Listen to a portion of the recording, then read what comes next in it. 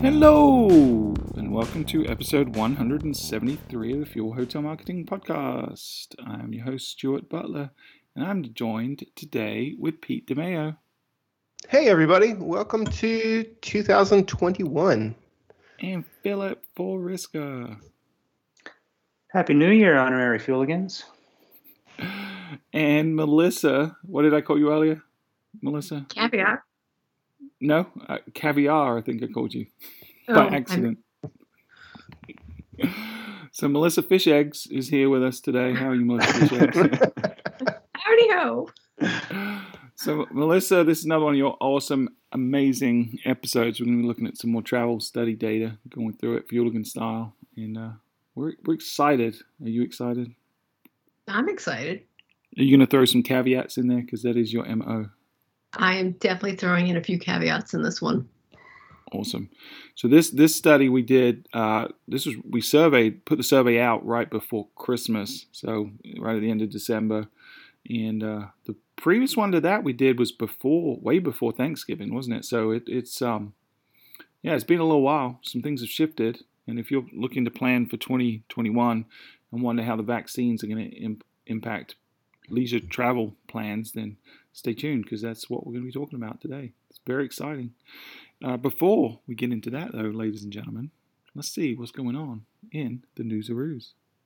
All right. Hey, before I kick this off, I have an embarrassing story to tell everybody. I was hoping you would share. So I went to our local sushi place to do some food pickup. And I saw Alex, one of our awesome clients there, and she decided it would be a good idea to have me sing the News-a-Roos song at the restaurant, at the bar waiting to pick up my food. So obviously I belted out an amazing live version of the jingle. And one of her friends said it was the first live music performance that she's seen all year, and she appreciated it. Ahead of you, Pete. See, Pete, you've got to spin that story a little better, right? Rather than kind of saying it was Alex who knows us. She's a friend of the show, obviously, and we work with her business as well, which is Condo World. But you should have just pretended it was some random listener that we didn't know that recognized you in the street, that you're that famous for singing the jingle that just random people were stopping you in the street and asking you to sing. To be fair, when I typically go into a restaurant, I just sing it as loud as I can anyway. She just happened to be there and recognize it. Yeah. So that was the first time you've ever done that live in public. So how did it feel? It is. It was pretty awesome. It reminded me that we really do need to get the Fuel Roadshow going and bring this to cities across the globe. And the Fuel CD will be out for next Christmas. Yeah, we're working on the Christmas one right now. Yeah. But you know what's actually in the news other than my singing prowess? Well, first we want to hear the jingle. With hotel marketing that cannot lose, now it's time for your News-a-Roos. I wish I'd seen that in a sushi restaurant. I mean, that would have been way better. Exactly. So it wasn't. Let me ask you this before you jump in: Did other patrons of the restaurant, did they pay attention to it? I don't think so, but it seemed like they did. Come on, make it up. When I'm singing it, I feel like everyone was looking at me. It was embarrassing. Oh, everyone was definitely looking at you. There's no question about that. Anyway, but that's not the exciting part of the news. You know what the exciting part is? Go for it. It's Hotel News Now article that talks about how hotels are prepping to ramp up for the post-COVID travel world. And it's a really interesting, it's more of an opinion piece than anything else, but it was published on January 7th. It really talks about how hoteliers are facing a pretty interesting challenge now that we're going to be opening back up and being able to welcome guests again in 2021. And one of the examples that the author uses is that in DC, you may have 2 or 3 new hotels opening a year, but in Washington, D.C. this year, there's 147 hotels and over 34,000 plus guest rooms that are going to be coming on the market again. And that creates a very interesting dilemma for hoteliers because now every new hotel is going to be a new experience. Your guest history is incredibly important, but you're going to have to fight a little bit harder to keep those guests coming back if they haven't been to your property in a while. And also, you're kind of looking at it, it does talk about the different amenities that guests are interested in, from outdoor dining spaces to individual areas to cleanliness, and all the things that I think we've talked about on the podcast multiple times are going to be very important as we head into this post-COVID world that we're in, or hopefully going to be. To having to be a hunter. Absolutely. Yeah, if only we'd done a podcast episode on that very subject about being more aggressive and becoming a hunter rather than a gatherer. That would have been amazing. Wouldn't it? Oh, wait, with an amazing photo in it? It's probably the best Photoshop job that Pete's ever done, to be honest. But yeah, this is interesting, the story. I mean, I think it's kind of in line with my thinking, right? We're sitting here in January 2021. And although there's a ton of uncertainty, about how long this next phase is going to last, at the end of the day, there is light at the end of the tunnel now. We do see an end in sight, and so we're certainly at the end of the first phase of coronavirus and at the beginning of a new phase where we can have a little more hope. But we also need to be very mindful of the situation we're in, and there's a spectrum of properties. There are properties that prospered fairly well last year because they're the type of property or the destination. There are ones that went out of business, and there are ones that hung on by the skin of their teeth. And there's folks every bit in between all of those. So the thing is, you need to be prepared for what the next few months hold, and it may be more than a few months. It might be 6 to 9 months of the vaccine rollout. But at the end of that, we are likely to see a tremendous demand for travel, but at the same time, we're also likely to see tremendous competition for those travelers. And we don't know which is going to outpace which, whether the supply or the demand is going to outpace. So this is a year that you're going to have to be equally as agile as you were in 2020. You have to be equally as prepared and equally as informed. So you've really got to lay down the groundwork now to make sure you have the stamina to get through it. Because although I think there's a lot of optimism there, it's going to be a year where we all have to roll up our sleeves and really do a lot of hard work to make sure we survive and thrive with the reality that we're living in. I think the people who responded in this article listen to our podcast. They're mentioning a lot of the stuff we've talked about all year long. So if you're a podcast listener of ours and have been for a while, you've heard all this stuff, but there's some pretty good operational things that you can do on your property to help this ramp up. I mean, I'm just looking at it, we see things like cross-training staff and offering single-serve breakfast for properties that used to have the breakfast buffet as an option, things that we've talked about all year. But yeah, operationally and from a marketing perspective, from a communication perspective, it's going to be very much like the middle of 2020 with how quickly you're going to have to change and adapt to this new world. Yeah, agility is the one core common thread through that I've seen throughout this situation for every type of business in the hospitality industry and not. On the vendor side and on the hotel side, if you've been agile and willing to pay attention to what's going on around you and willing to adapt to the scenario that you're living in and accept the scenario you're living in, then you've done okay, right? You've done the best you can. The folks that are either in denial or slow to respond, those are the folks that have really struggled and will continue to struggle. And this year is going to be exactly the same. We don't fully know. We don't have a crystal ball of how it's going to pan out. We kind of have a better idea now than we did 6 months ago, but there's so many variables at play. There's so many unknowns that we've just got to be ready and paying attention and listening to shows like this, following data, collecting our own data, talking to our guests most importantly, because they will be your biggest indicator of the prevailing winds, on the phone and on property. That's going to be what sees you through it. Really keeping an ear to the ground and being ready to pivot every time you need to. Yeah, and I think there's one more thing that I think a lot of people haven't started thinking about yet. you have to be obviously very agile. You have to adapt. But one thing I think we have to really watch out for is you're going to have to staff up at some point. And when you decide to staff up and being able to staff up, I think is going to be a very important metric in gauging that success, because we've all been running on skeleton crews right now, from housekeeping to operations to maintenance and everything else.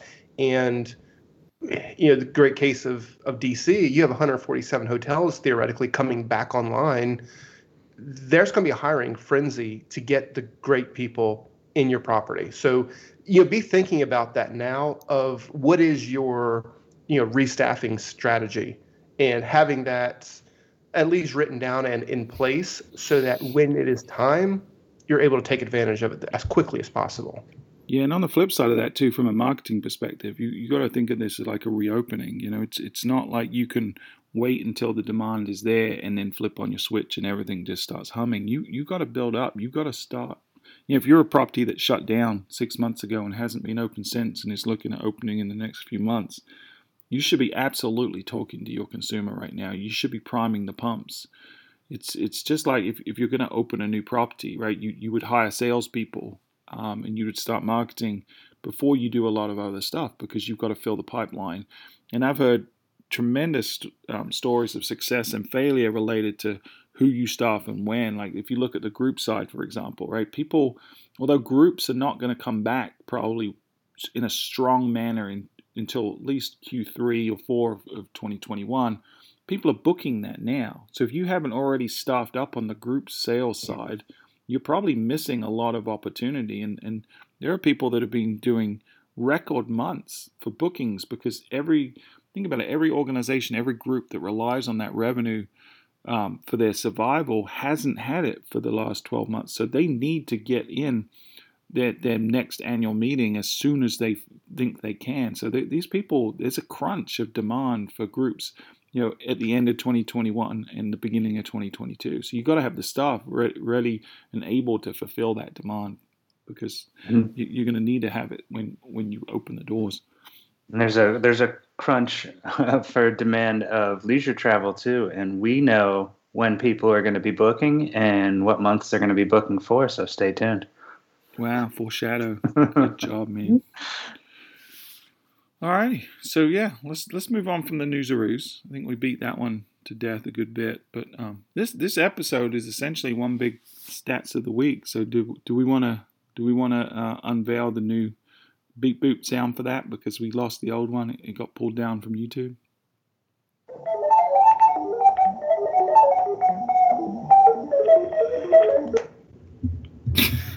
It sounds like the first 10 seconds sounds exactly, or 3 seconds sounds exactly like the old one, but then it keeps going and going and going. I feel like we need to make our own version of that, so it never disappears. I don't know. I think for this episode it might be appropriate, because the whole episode is a stat of the week. We need an extra long beep boop. There you go. Good point. Yeah. Makes sense. Ever the optimist, Melissa. That's we are. If you've ever met me, I'm surely the optimist. Yeah, I mean, Sunshine Melissa, that's what we all call you. So you want to set the stage a little bit, Melissa? Talk to us about this survey, how many folks responded and whatnot, and then we'll jump into the questions. This is volume number 7 of our consumer. No, sorry, what did I just say? You said 7. I don't know where that came from. Yeah. I need more coffee. This is number 11 of our sentiment study. We got over 2,000 responses on this round. We had taken a break because our database was a bit fatigued last time we sent it out in September. So we just gave people a break and waited for some things to change. And certainly things have changed since then. So we figured, let's try and put the band back together again. So that's what we're doing. And so we've got, like I said, 2,000 responses, and we asked a whole bunch of questions about how a vaccine will potentially impact people's feelings about travel in the leisure segment. Yeah. So we're excited. So do keep that in mind. Like the caveat to this, Melissa, is that it is North American travelers. It is folks that they tend to go on beach type vacations. That's just the kind of database that we have. So keep it in mind. But I think it's a large enough sample size, over 2,000 people, that we can extrapolate beyond just that type of consumer as well. Yeah. So shall we get into it? Let's go. All right. We're starting with number One. This is our favorite little word cloud that we've asked on every round of our survey. Sorry. Oh. Can we just say, if people want to follow this along with the show, if they want to look at it as well, you can go to fueltravel.com/podcast and click on episode 173, and we'll put a link right there to the original post, which has all the pretty graphs that we're going to be trying to explain with our words. So, all right, keep going. Okay. So we're asking people, what's the first word you think about when considering travel right now? And very little has changed in this graph amongst all the times we've asked it. Safety is the big, bold, giant word right smack in the middle of that cloud. It's been that way since the beginning of time. I feel like it's going to be that way for quite a bit longer. So if you were a betting lady, what point do you feel like that changes? At what point is safety not the number one word? I don't see it for another year. I don't know. I think it's going to be a long time. I know over under on the year. I would say over. I'm going to go over 1 year that safety becomes still the number one concern. Really, Pete? I'm going to go 6 months to a year. I'm going to go a little bit less. Yeah, I'm probably there. Just because I think with the vaccine coming out, and it looks like a majority of people are going to get the vaccine. The people who are not going to get the vaccine, I don't think they're the ones who are typing safety to start with. So my guess is you're going to see that rolling off pretty soon, and it may get replaced with cautious or uncertainty, is my guess. You heard it here first. Yeah, I'm probably in line with you, Pete. I think it's probably between 6 and 9 months that we're going to see that number, the number one not being safety anymore. But also, it's been number one since March, so it's been there for a long time. So when it's over a year, what do I win? Well, first you're going to have to remind us, and then I'll buy you a beer in a pub, because we'll be able to go to a pub by then. And we'll be concerned about safety while we're there. No, we won't be, because Just kidding. All right, sorry, Melissa, keep going. On the positive side, though, there are some fun words, fun being one of them in this word cloud. Excited is another one.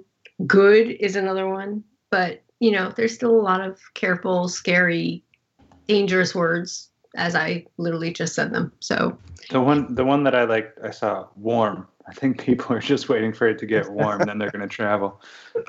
I appreciate that. That is some normalcy right there. We can all appreciate warm coming soon, and it is. It's on the horizon. Nope is still my favorite. Will always be. Just nope. All right, moving on to number 2. Have you traveled since the pandemic started? So we're going back to March 15th of 2020. And we had 53% of people saying yes, 47% saying no. And the percentage of people saying yes is unchanged since we asked this in September, which really surprised me.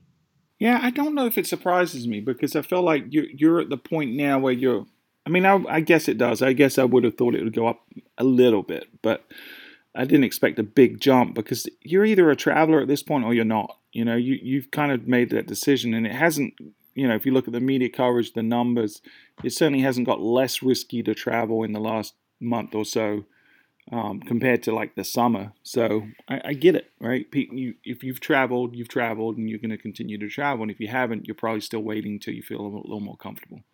I just thought, since this was asked after Thanksgiving, I would have seen a bump in the percentage of people traveling. Yeah, maybe. But I was wrong.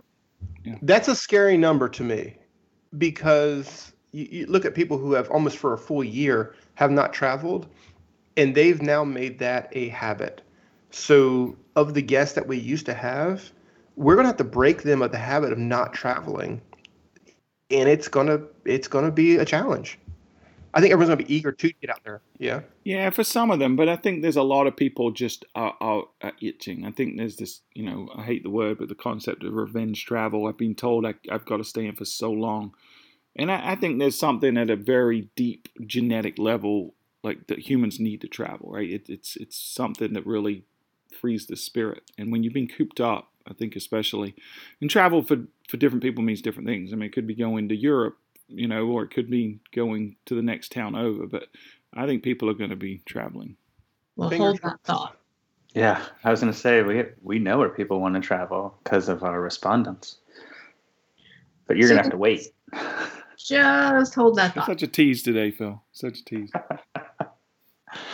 So, of the people who said yes, they have traveled, how many trips have you taken since the pandemic started? Now, this was a little even more interesting to me because one trip is still most popular, but it was less than 35% of people who traveled only traveled once, meaning nearly 70% have taken at least 2 trips since the pandemic.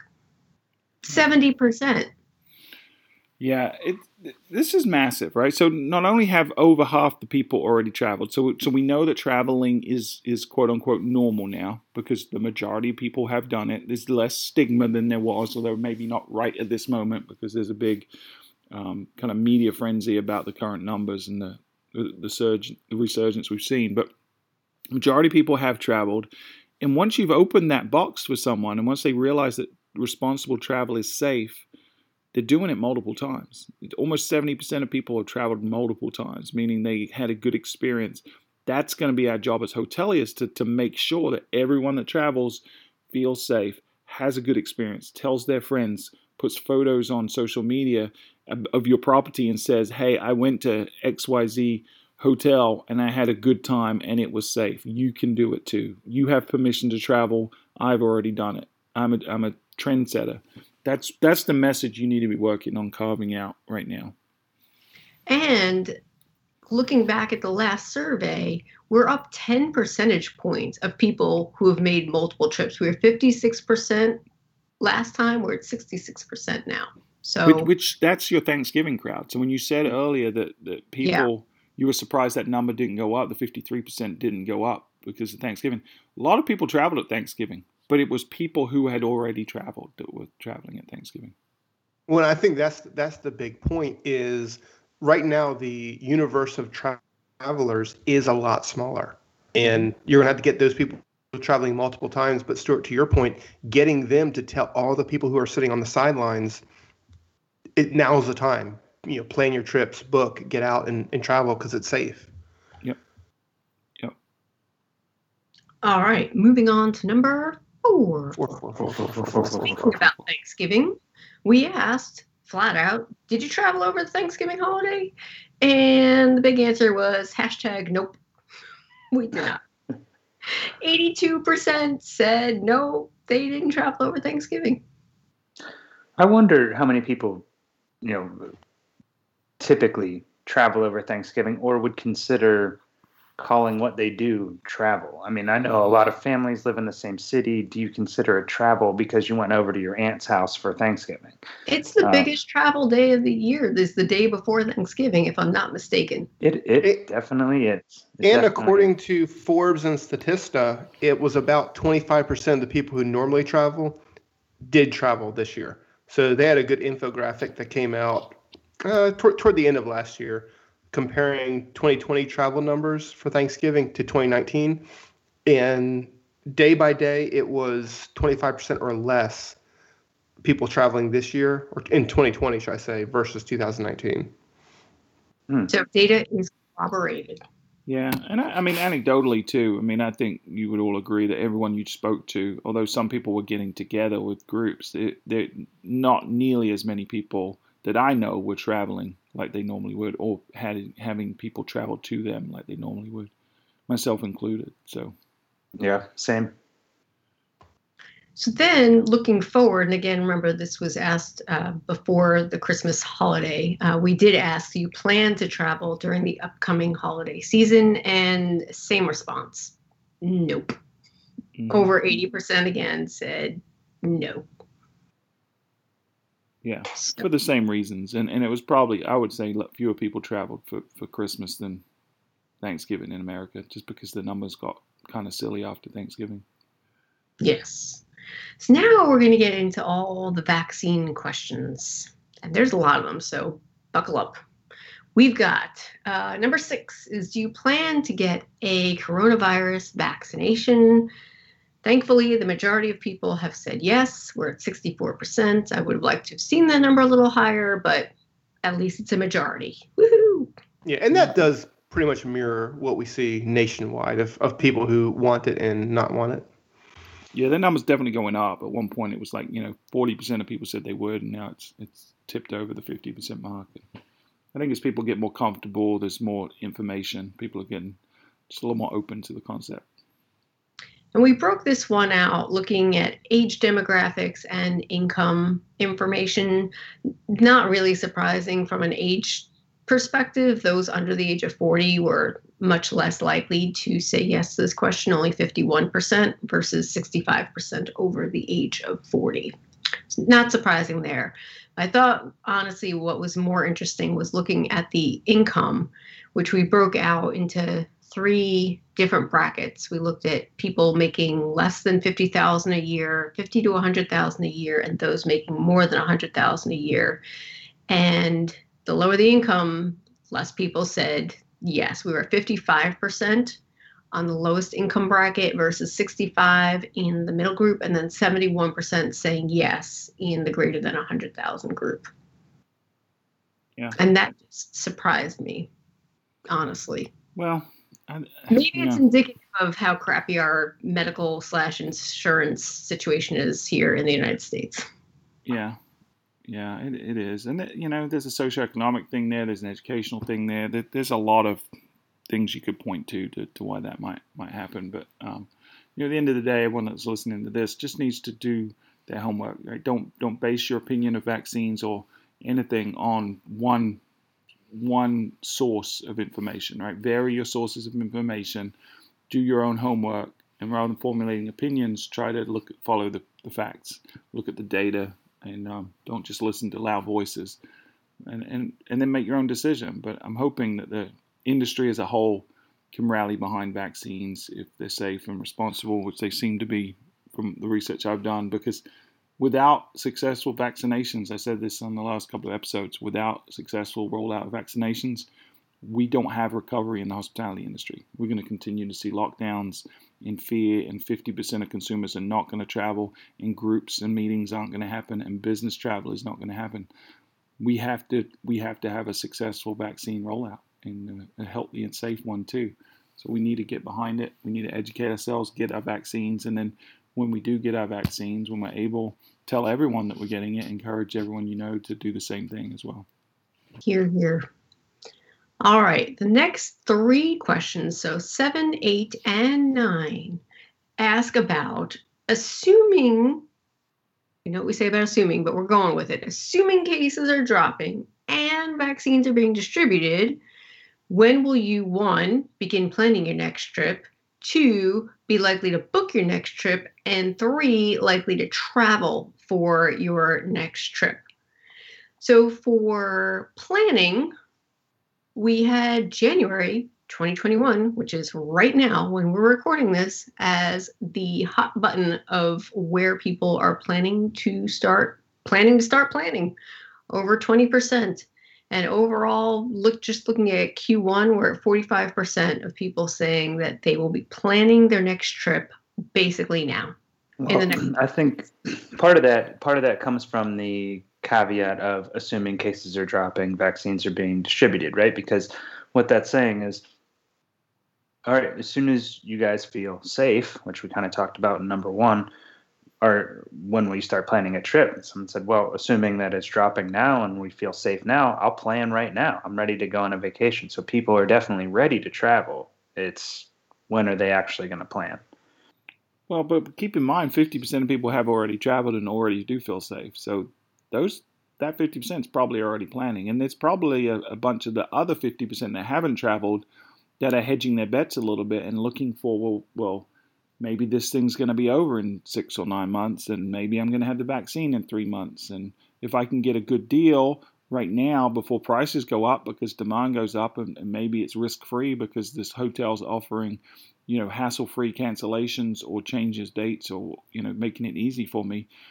A lot of people are going to start their planning in January because that's what people do. That's what they have always done. We've always seen, I've been doing this for 20 years, and every year when we look at the data, it's like clockwork. We start seeing website traffic to hotels start to ramp up on December 26th. It's not January 1st, it's December 26th, because people by nature need something to look forward to. It is just part of what makes humans happy, right? And once Christmas is over, for the majority of people, they need that next big thing to start dreaming about. And for a lot of people, that's their annual vacation, especially lower income families. This is the case where they really put a large percentage of their income towards this one thing, which is where their kids have the greatest, fondest memories. It's like a center point of their family. It's up there with Christmas for them. And so they start dreaming about that on December 26th. And that's not going to change because of a pandemic. Now, whether they book straight away, we'll talk about that in a second. But some people are beginning to plan. And you've got to keep this in mind too, that even though January might be the number one month, it's still only about 20% of people. So we're saying 80% of people aren't going to start planning in January. But you're missing out on 20% of people if you don't start communicating with these people right away. I've started planning my summer vacation. Yeah. And it's January, so I'm part of that 20%. Yeah. And planning can mean different things to different people, right? It could mean like figuring out your budget. It could be just clicking on Pinterest or Instagram. It could mean like doing searches on Expedia. There's different degrees and different lengths of planning. So, but people are looking, and you need to be in front of them. But planning is that first action step. It's when you're at a car dealership and you start nodding your head, you're heading down that direction. You're making it's just a verbal commitment to yourself that you're going to be traveling, because nearly half of the people have not gone on a trip in a year at this point, and they're going to start looking. And it's so important that you have those worry-free cancellations or hassle-free.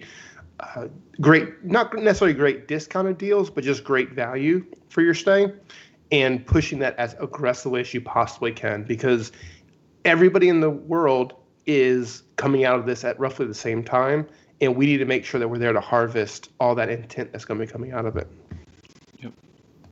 And the easiest people to get to come stay with you are the people that are already familiar with you, folks that have stayed with you in the past, because people are going to be apprehensive of a lot of things, and unknown is one of those things. So if they've had a great experience with you before, your chances of getting them to come back to you for their first trip during or post-COVID is pretty high. So your internal database you need to be communicating in the right way right now. All right. So looking at when they are most likely to book their next trip, we're still looking at January 2021 as most popular. But again, it's still roughly just under 20%. Still the first quarter making up about 45%, but you can just see it's pretty well diverse throughout the year. But again, by not getting in front of these potential consumers now, you're definitely losing out, because people are starting to book for sure. What I took from these two charts here, obviously January being the top in both of them, is that March is second in both of them by a good margin. I think March is going to be a big month for hotels to see a lot of traffic, a lot of bookings coming in. So if you have not started reaching out to databases, you should definitely be doing that before March when it comes decision-making time. Yeah. So one of the things that is still unknown right now, right? We're hearing mixed messages. We know that we're at the beginning of the rollout of vaccinations in North America, and it's probably going slower than people had hoped. But we've got a moving target of when do we hit that 70 to 80% vaccination level where we have quote unquote herd immunity. So that's a moving target. by end of February, beginning of March, we're going to have more clarity on where that's going to fall.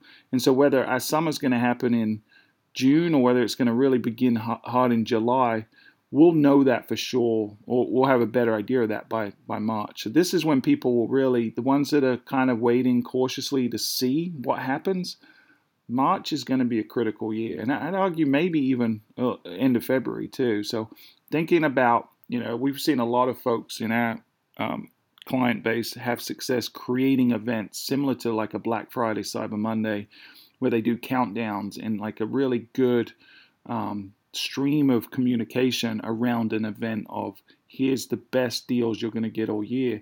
It might be worth thinking about doing that yourself for your database, and maybe even coordinating that with other people, partners in town, but sometime around the end of February, beginning of March. That would be a good date to kind of put on your calendar now and start saying, we're going to have a big push event around here. I really think that could help you. Okay, moving on to when people are actually going to travel, or so they say. Not surprising here, it really is late spring, early summer. We're really most popular in June, followed by May, and then April and July. So it's coming. People are coming. Yeah, I think typically if I'm looking at this chart correctly and my memory is correct, it would be a little more flipped from spring to summer.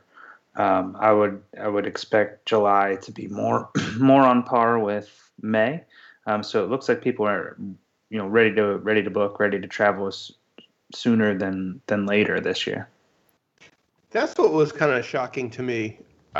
Just because you always see typically July and August are your peak occupancy months for any tourism-based destination.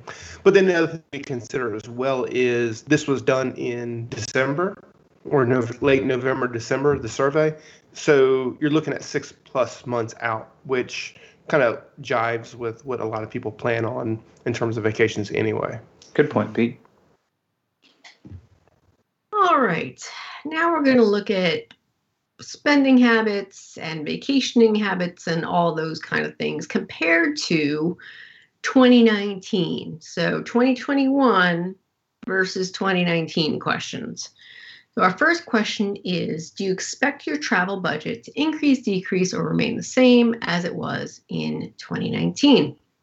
50% said, it's going to stay the same. But 28% said they're likely to spend more than in 2019. How about that?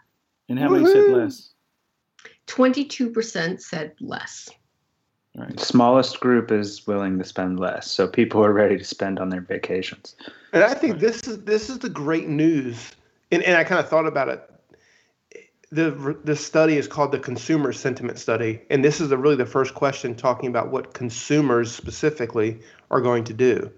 And seeing that in this case, 78% of people are going to spend the same or more than they have in the past is a really great sign of what people are expecting the future to hold.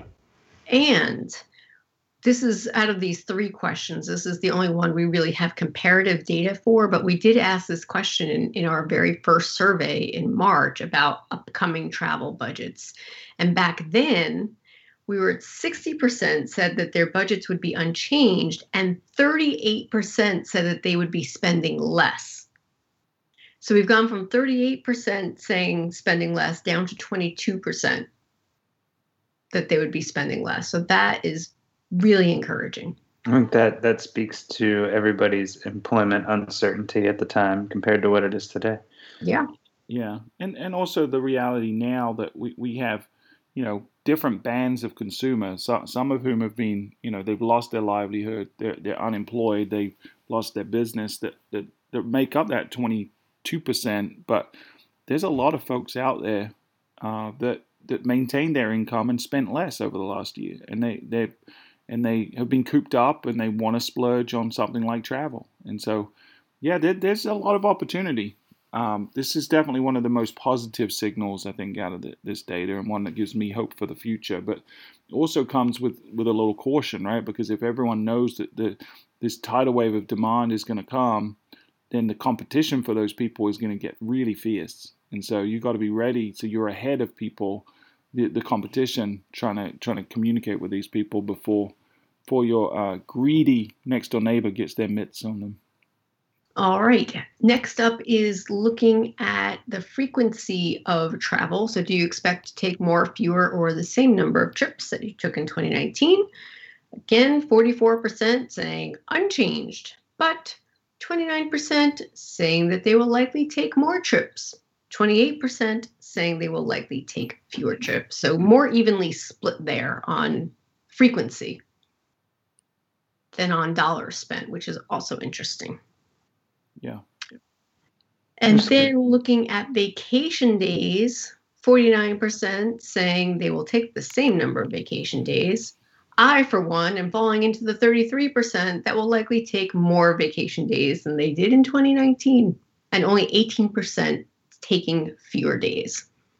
Well, Lord knows a lot of people that have been working have earned those vacation days and deserve that break, because I know a lot of people are burned out from the last year.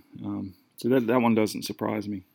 It doesn't surprise me. But if you put all that together, so people are going to be taking more days, they're going to be traveling more frequently, and spending at least the same or more money than in 2019. Yeah. Those are definitely all positive signals if everything works out. I'm curious to see how this translates into real data over the next 6 months. Are people going to be traveling to more expensive destinations, or are they going to the same destinations for longer, or just to maybe nicer properties see an uptick? I'm very curious to see how this plays out, because it's such an unknown right now. Yeah, this doesn't mean you can just jack your ADR up, your rates up a little bit. That's not how this will work. You've got to still focus on providing value, but what it does mean is we might see shifts in the types of consumer you can appeal to. If you're a luxury property, you might start pulling people up to your level that wouldn't have typically thought about you, or as a destination level, that might be the case too. Or can you promote a longer stay, because people are, again, they're willing to take a few more days of vacation, they're willing to spend a little bit more. Can you just keep them around longer? That's also a possibility. So again, keep an eye on your data and look at who your consumer is, who's booking with you, why they're booking with you. Talk to the guests that come to the property. You'll glean insight that you can then push back. It can inform your future marketing decisions. All right, moving on to number 13. And in spite of its number, this is actually my favorite question of this round of the survey. And it asks, on a scale of 0 to 5, with 0 being no impact and 5 being dramatically increased, how will the following vaccination scenarios increase your likelihood of booking a vacation within 6 months? So here are the 3 scenarios. 1, once you have been vaccinated. Scenario 2 is once all at-risk people have been vaccinated. And scenario 3 is once at least 80% of the population has been vaccinated. Now, in all 3 of these categories, the most popular choice was 0, no impact. However, and that was at between 30 and 40% on all 3 of those categories, meaning that at least 60% said that a vaccine in any of these scenarios would have some positive impact on their likelihood to travel. Also interesting is the number 2 choice across all 3 categories was a 5. So it was like 0 or 5. There wasn't a whole lot in the middle. So this one's super interesting to me because it's not at all what I would expect the data to be. And it makes me wonder do people who are going to be traveling care about the vaccine? Because you would think if universally everyone said, hey, if the vaccine's out there, it should be 90% would say rank it a 5. The fact that you had a majority of the people rank it a 3 or lower is very unusual to me. And I'm not quite sure what to make out of that. And it didn't seem to matter the category. So it doesn't matter to these people whether it's them, if it's at-risk people, or if it's just like the whole population has been vaccinated. It was the same confidence in all three categories. So one of the things we need to look at, and Melissa and I talked about this earlier today, is we need to look at how this breaks down based on how you answered the question, have you traveled or not? My hypothesis is if you are someone that has already traveled, the vaccine doesn't really matter to you, period. And if you are someone that hasn't traveled, the vaccine matters to you a great deal. So if that hypothesis is true, those numbers are going to be massive, right? Because what it means is the folks that are answering 5, which was what percent of people answered 5 on some of those? It was like 20, 30%. Yeah. If you double that number, which you would be if you're taking half of the people, then you're going to see that make a much bigger impact on those people. And that's really the people that we care about right now, because we've already got 50% of people traveling. It's the other 50% we've got to encourage to travel. So we're going to break that down. Which is interesting, yeah, because Melissa and I were talking about it at another meeting, and I was comparing the people who have not traveled versus question 7, which is assuming cases are dropping, when are you going to be planning your next trip? I want to see that of people who have not traveled yet. Are we moving the needle with them at all? Or are they going to be staying on the sideline? So maybe we can pull those kind of breakdowns on a lot of questions, like between the people that have and haven't traveled, and look at it that as a dimension and see where it leaves us. Yeah, that would be fun. All right, moving on to question 14, which is one we've asked since the beginning. Pick the top 3 reasons that would prevent you from staying at a hotel right now. Number 1, fear of interaction with other guests. It's been number 1 since the beginning of time. It's still number 1, but it's only 35%, which is encouraging. And number 2 is nothing is preventing me, which is about 27-ish%, which is also encouraging. And we've seen that fear of common areas, which was back in the day very close to fear of interaction with other guests, is now at number 5, at under 25% of people. So things generally looking up there in terms of fear, so to speak. Yeah. But keep in mind, 75% of people still do have a fear of some kind, but they're just shifting a little bit. Other than the consistent one, which is fear of other people, which has been number 1 for quite some time. I think maybe consistently the whole time. But things like the common areas dropping is interesting. And we have a hypothesis that might be related to how the media has portrayed and how information has come out about, well, maybe this thing isn't transmitted as much through touch, indirect touch, as we thought it was before. So we think that might be playing into there. But people are still scared of other people. They're going to try to avoid them at all costs. Well, I mean, that speaks to also fear of circulated air increasing to number 3. Was down near number 5. So I think that kind of it's pulling away from touch and more, what's your connection and how close are you, and, how are people breathing on you, basically. I guess my biggest concern is 12% of the people have a fear of elevators that's preventing them from traveling. And that's bigger a deal than COVID, in my opinion. We need to break down the walls on using elevators. Well, my dad is one of those, so I understand. Yeah, that's funny. My son is also one of those, Melissa. He and Aurora would not do well on an elevator together. He freaks out in an elevator. Yeah, how many times did Aurora take that survey? Meet each other in an elevator. Oh, yeah, it would be. I kind of want to do it as a social meet experiment. Each other, and then they'll ride elevators together. Maybe they could be each other's support animal. Yeah. But they can't fly on United together then. United band support animal. Sorry. I don't know if you guys didn't know that. It's my newsaroo. Thanks. I did just want to point out that it's not surprising, but just putting it out there that obviously those in lower income brackets, budget concerns was definitely a higher concern. It was the number 1 concern for those making under $50,000 a year. And that was at 40% of the votes versus 24 in the 50 to 100,000 and 12% for the greater than 100. All right, next up is number 15, which is one of these ones we've asked again from the beginning of time. How likely are you to book a trip in the next 30, 60, 90 days, 6 months, or in a year?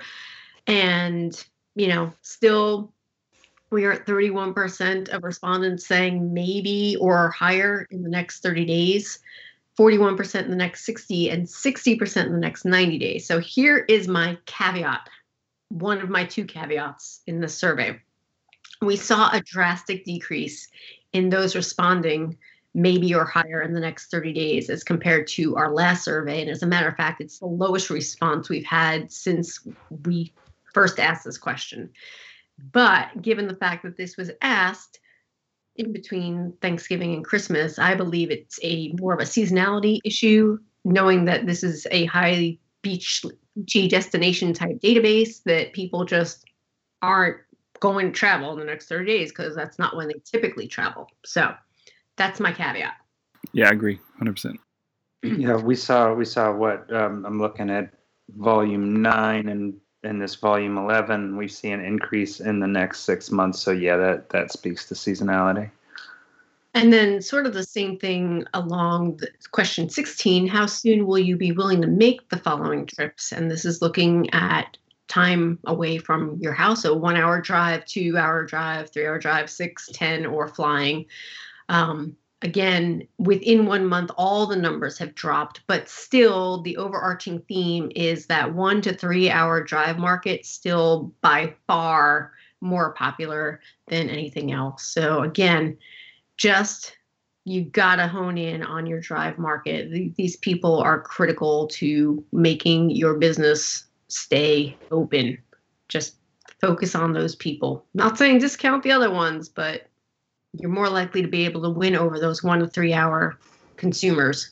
We had a whole podcast about how to target those people, so go check that one out. And for the Myrtle Beach audience specifically, that close-in drive distance is not in a place that has a requirement to quarantine after travel, which I really think is the biggest hurdle for anyone coming from the Northeast or states that are having a 14-day quarantine after traveling.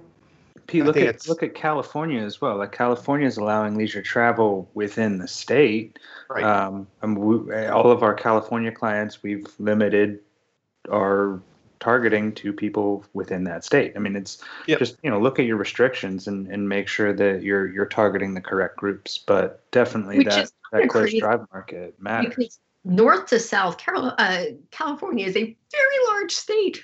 Yeah, oh my gosh! It's essentially the East Coast. I mean, we could have New Jersey, northern New Jersey travelers down to Savannah, Georgia, and be the same length of drive. Yeah, it's just so important. I mean, Phil, to your point, is limiting your marketing to the customers who are able to travel. For someone in South Carolina, North Carolina, Virginia, targeting very aggressively someone in New York who's going to have to quarantine for 14 days after they travel, you're going to see a lower RLAS on that customer because they have a lot of hurdles personally to overcome before they can travel to you. Yep. Pay attention and spend your marketing dollars in the right spot. And if you don't know how to geo-target, we can help you. All right, moving on. Which of the following would most likely persuade you to book a future vacation during the outbreak? Still at the top, no surprises. Flexibility to change my dates without penalty.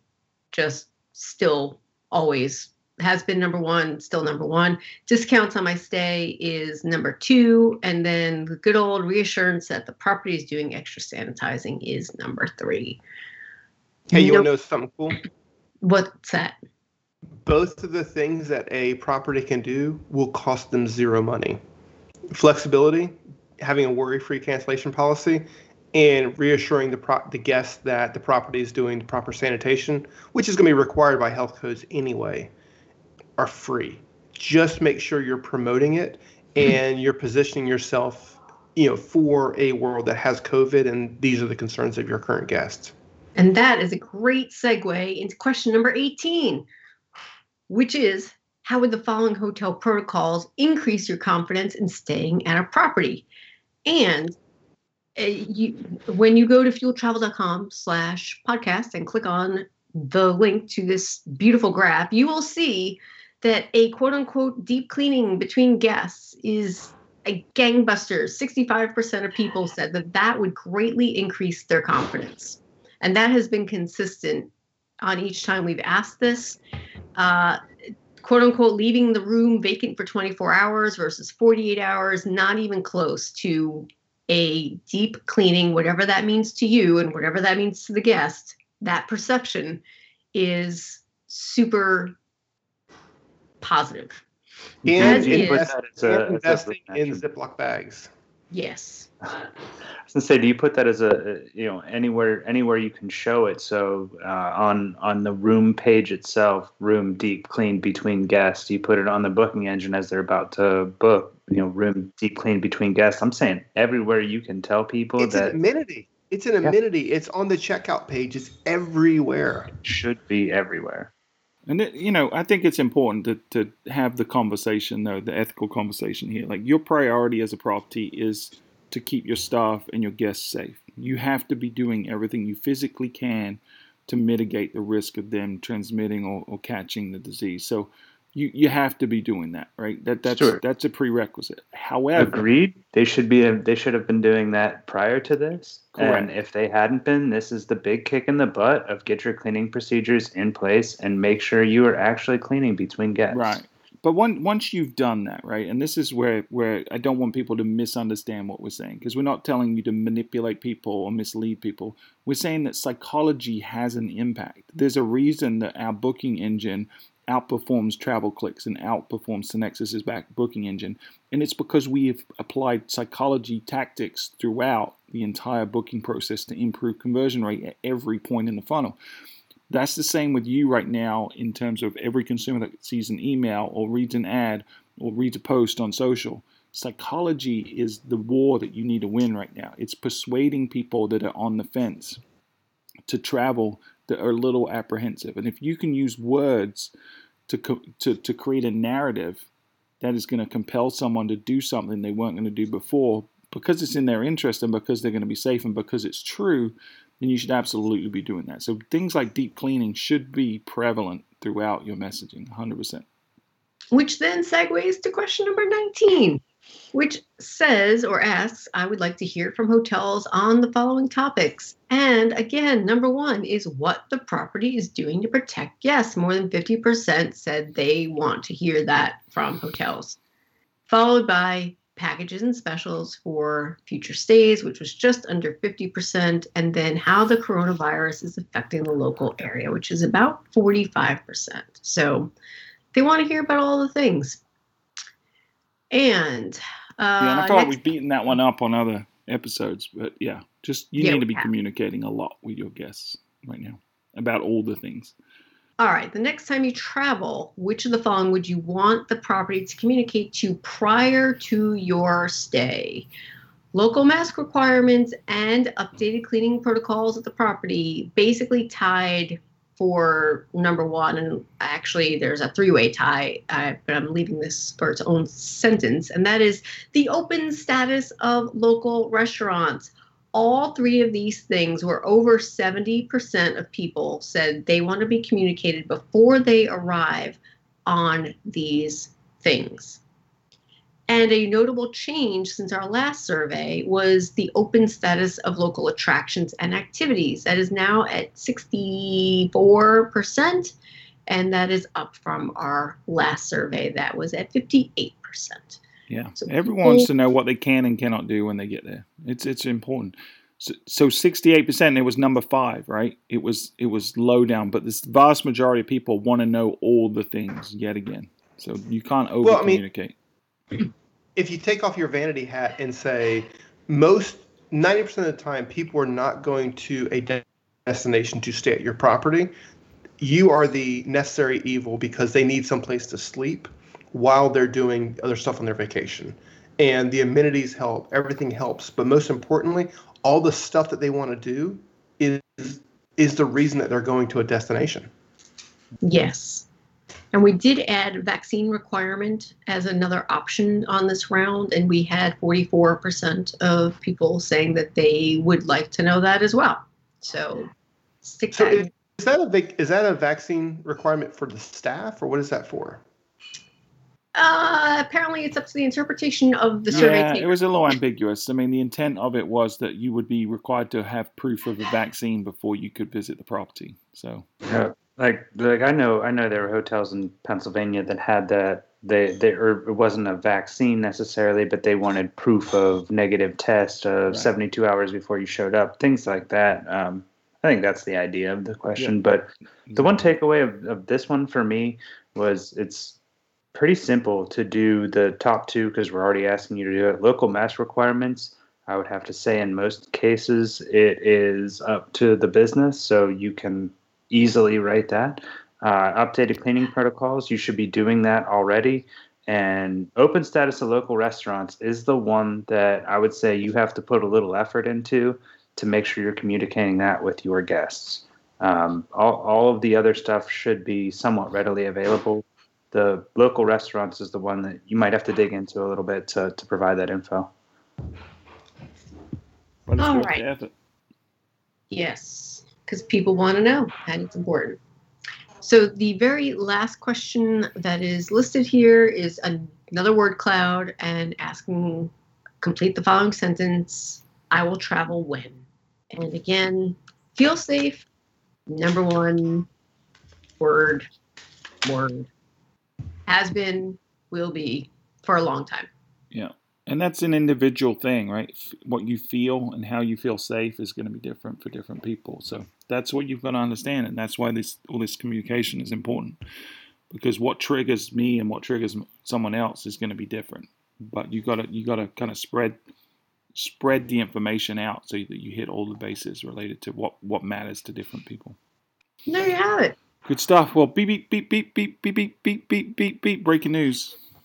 So while you guys were busy chit-chatting, I popped open the hood on the survey system we use and created 2 more segments. So I created a segment with the people that have traveled and people who have not traveled. So we need to do a full, I think we could do a volume 11.5 and just do a complete comparison of every question. It would be kind of interesting, Melissa. But our hypothesis holds very strong. If you look at the question about, on a scale of 1 to 5, how much would this impact your decision or likelihood to travel in the next 6 months, related to vaccinating yourself, vaccinating the at-risk people, and then vaccinating 80% of the population, we see tremendously that people that are traveling, it's over 50% of people are saying 0 on those, and yet.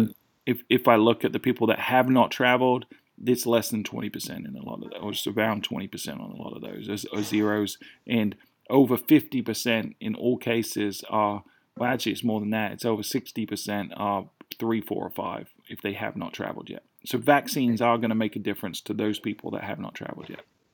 In the upcoming supplement episode, now who's the T, Stuart? Come on. in a yet to be published study, in an upcoming episode, yeah. But no, that's important to know, right?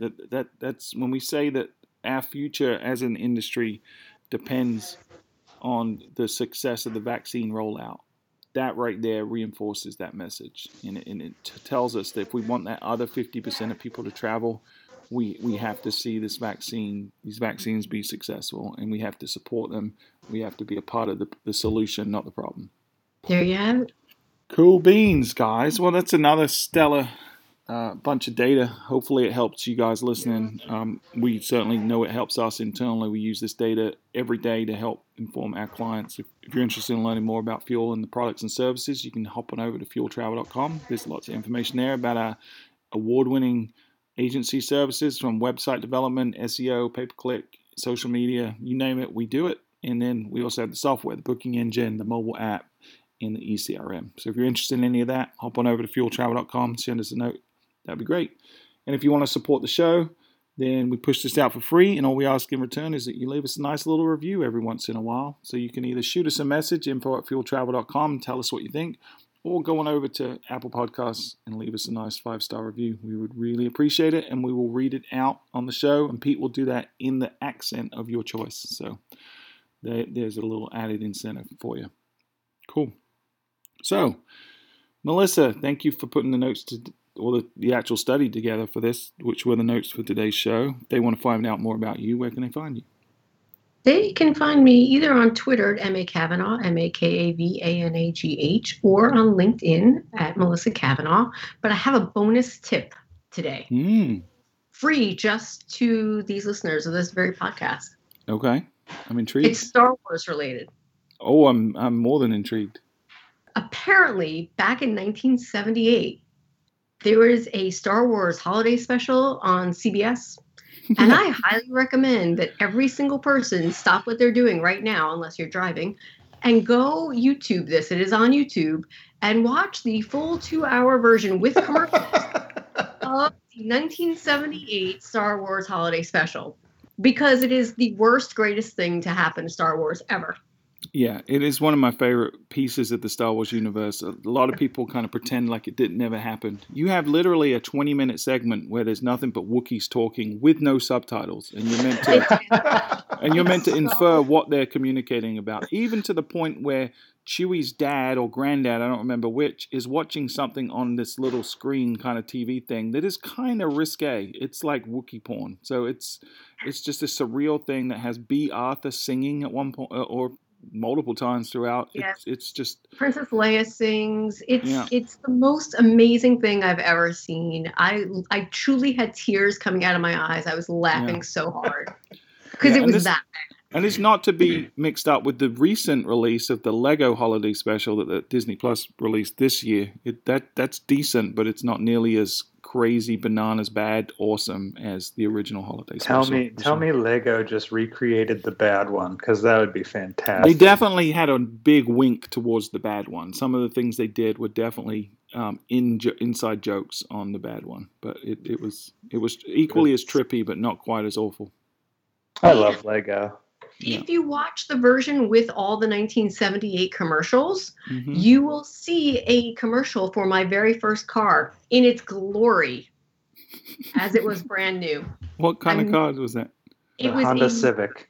No. It was a poop brown Mercury Zephyr station wagon.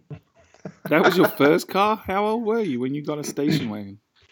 It would have been 1989, and the car came in 1978. Hey, Was mine it a was hand-me-down George at was like 20 years old then.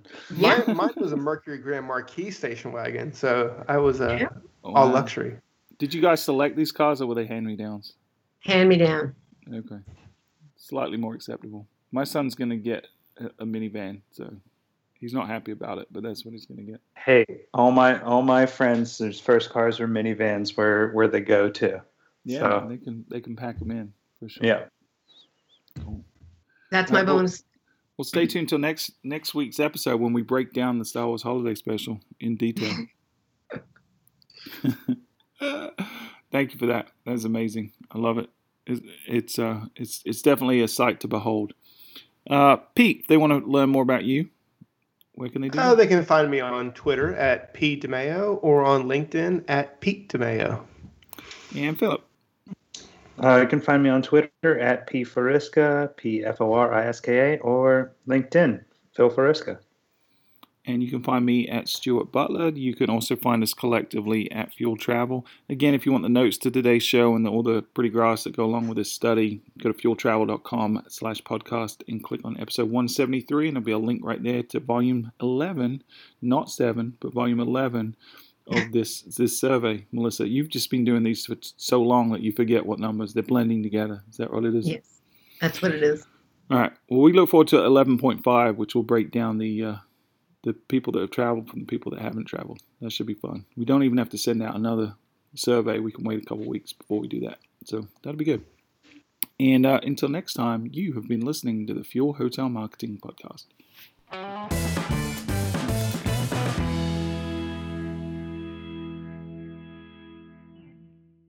You guys want to hear the dad joke of the week?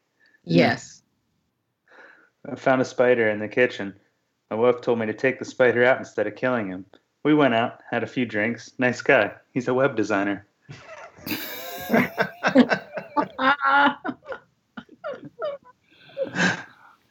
True story.